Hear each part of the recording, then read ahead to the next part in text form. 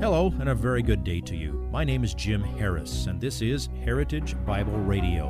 Heritage Bible Radio is an extension of Heritage Bible Church in Boise, where it's my joy to serve as the teaching pastor.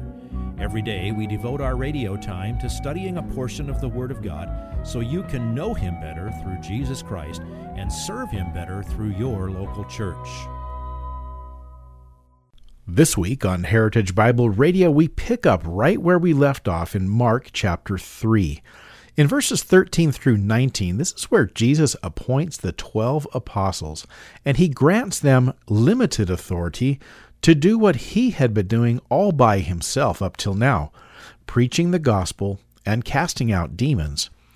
Well, who were these men? What was their job?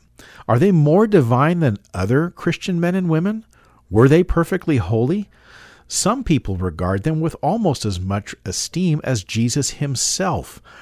But what is the proper way that Christians should understand their role as apostles and regard these men now? Pastor Jim will guide us through questions like this as we delve into the list of names of the 12 apostles. Here is today's slice of the message entitled, The Delegated Dozen. When the chief priests and the Pharisees heard His parables, they understood that He was speaking about them. Why did they want to kill Him? Because He said, "You're hypocrites, you're leading people to hell, you're children of hell, you're blaspheming." They weren't disagreeing in any sort of a disagreeable fashion. It was mutually exclusive and contradictory views of everything. So, Jesus rebuked that entire system in words, but also by selecting a group of 12 nondescript laymen, none of whom came from the pedigrees of the Pharisees and the Sadducees. None of them came out of the religious establishment. And the number 12 was not an accident. He didn't do it one for each month or one for each egg in the crate. That's not what He was thinking about. It was not an accident. It represented the fact that in His kingdom, Jesus will give these 12 men, you're going to meet in a few minutes, the responsibility to rule over each of Israel's 12 tribes. Where do we get that? Well, Jesus said that. Luke 22, 28 to 30. He's speaking there to the apostles, and He said, "You are those who have stood by me in my trials. And just as my Father has granted me a kingdom, I grant you that you may eat and drink at my table in my kingdom, and you will sit on thrones judging the 12 tribes of Israel." In other words, Jesus is saying that whole system had to be abrogated because a couple of reasons. The old covenant was fulfilled, the law is fulfilled, but the misrepresentation of it needed to be judged and swept away. And by the way, what He promised is even going to be represented in the architecture of the New Jerusalem. God is not finished with Israel. All of God's promises for Israel will be fulfilled, and the roles of the apostles are going to be memorialized in the end. Revelation 21, verse 12 and verse 14.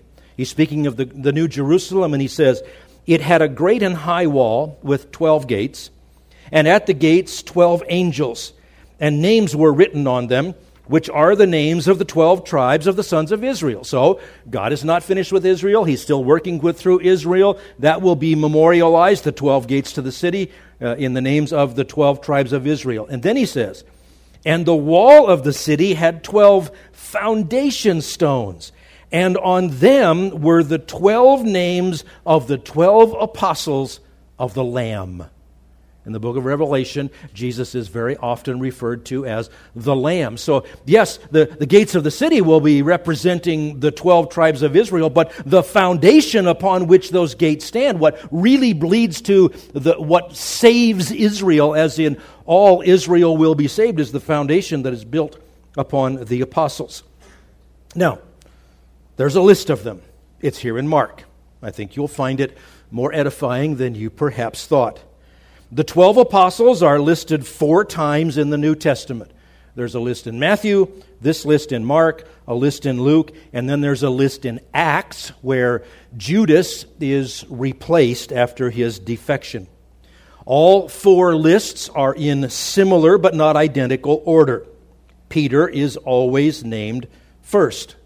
The list always contains 3 groups of 4, and the 3 subgroups are always listed in the same order. It's always this 4, and then this 4, and then this 4. But sometimes within the 4s, there's a little bit of variation. The first name in each subgroup is always the same. There's probably a hint there of an organization and a delegation of responsibility, as in when they distributed the bread and the fish to the 5,000. So there's probably some organization to that. The only variations are in the order within the subgroups, and Judas Iscariot is always listed last. Now we're going to work our way through Mark 3, 13 through 19. The job description for these guys is in verse 1. And then comes the list of the apostles: Peter, James, John, Andrew, Philip, Bartholomew, Matthew, Thomas, James, Thaddeus, Simon, and then Judas Iscariot. We start with the job description. Look at it, verse 13 with me. It says, "And he went up on the mountain and summoned those whom he himself wanted, and they came to him." Now again, let's harmonize the Scriptures. If you compare Matthew, Mark, and Luke, you will see that leading up to this, Jesus spent the entire previous night in prayer. This was a momentous day. They were all momentous when Jesus was at the center of them, but later in this day, remember, Jesus preached the Sermon on the Mount. I pointed that out to you when we skimmed through the Sermon on the Mount some weeks ago.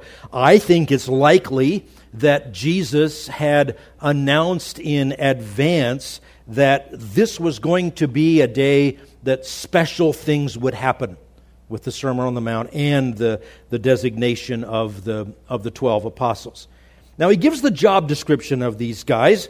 Look on into verses 14 and 15. "And he appointed 12. So out of the larger circle of his disciples means learner, the ones who are following him and learning from him, not just the casual thrill seekers. He appointed 12 out of that larger group, so that they would be, and now here's their job description, so that they would be with him, and so that he could send them out to preach and to have authority to cast out the demons. If you compare the other texts that list these, he also gave them the same power that he had to heal. So he gave them authority over physical things, he gave them authority over the spiritual realm, and most of all, he entrusted them with preaching the gospel. So he delegated his authority, or he designated the responsibility to these 12. These men had no special education. Look at the seminary they went to. Be with him. Now, that's pretty cool. I spent over 3 years in seminary. I spent time with some wonderful men who had a profound effect on me. But imagine being with Jesus essentially 24/7 for about 3 years. These men did not have special family pedigrees. None of them came from the political power structure. None of them came from the spiritual power structure. They came from a bunch of widely diverse backgrounds.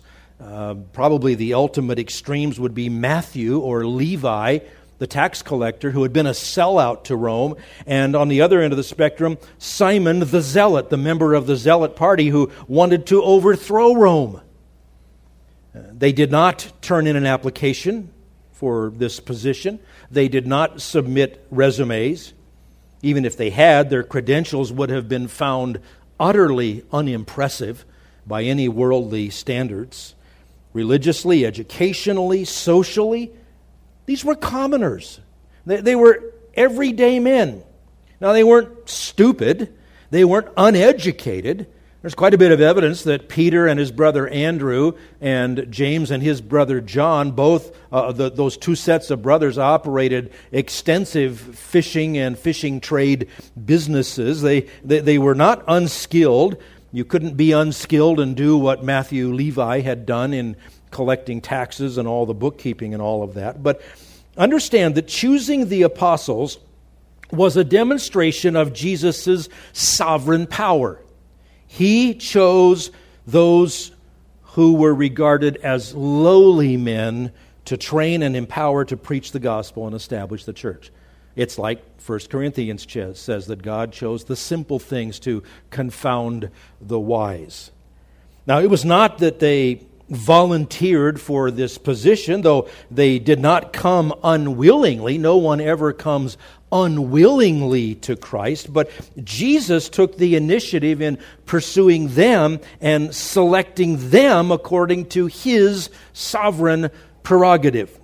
John chapter 15, verse 6. Remember, around the table the night before He went to the cross, Jesus says to them, "You did not choose me, but I chose you, and appointed you that you would go and bear fruit, and that your fruit would remain."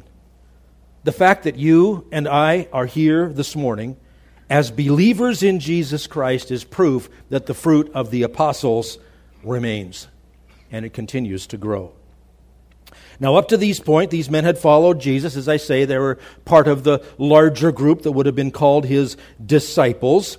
The word disciples is used both of anyone who follows Christ, anyone who learns from Him, and it's also used of the 12. But the ones designated the apostles, that for sure is the 12 and always only the 12. It was time for them now to be pulled in closer to Jesus from among that larger group. Over the months leading up to this, in that time that Jesus spent in Galilee, He focused much of His time on the crowds. And if you piece together the... If you would like this message on compact disc, let me know and we'll send it to you. You'll receive the entire message, not just the portion on today's program. You can order by phone at 353-4036 or by writing to us at 7071 West Emerald, Boise, Idaho, 83704, or on the internet at hbc-boise.org. Heritage Bible Radio needs your prayers and your financial support.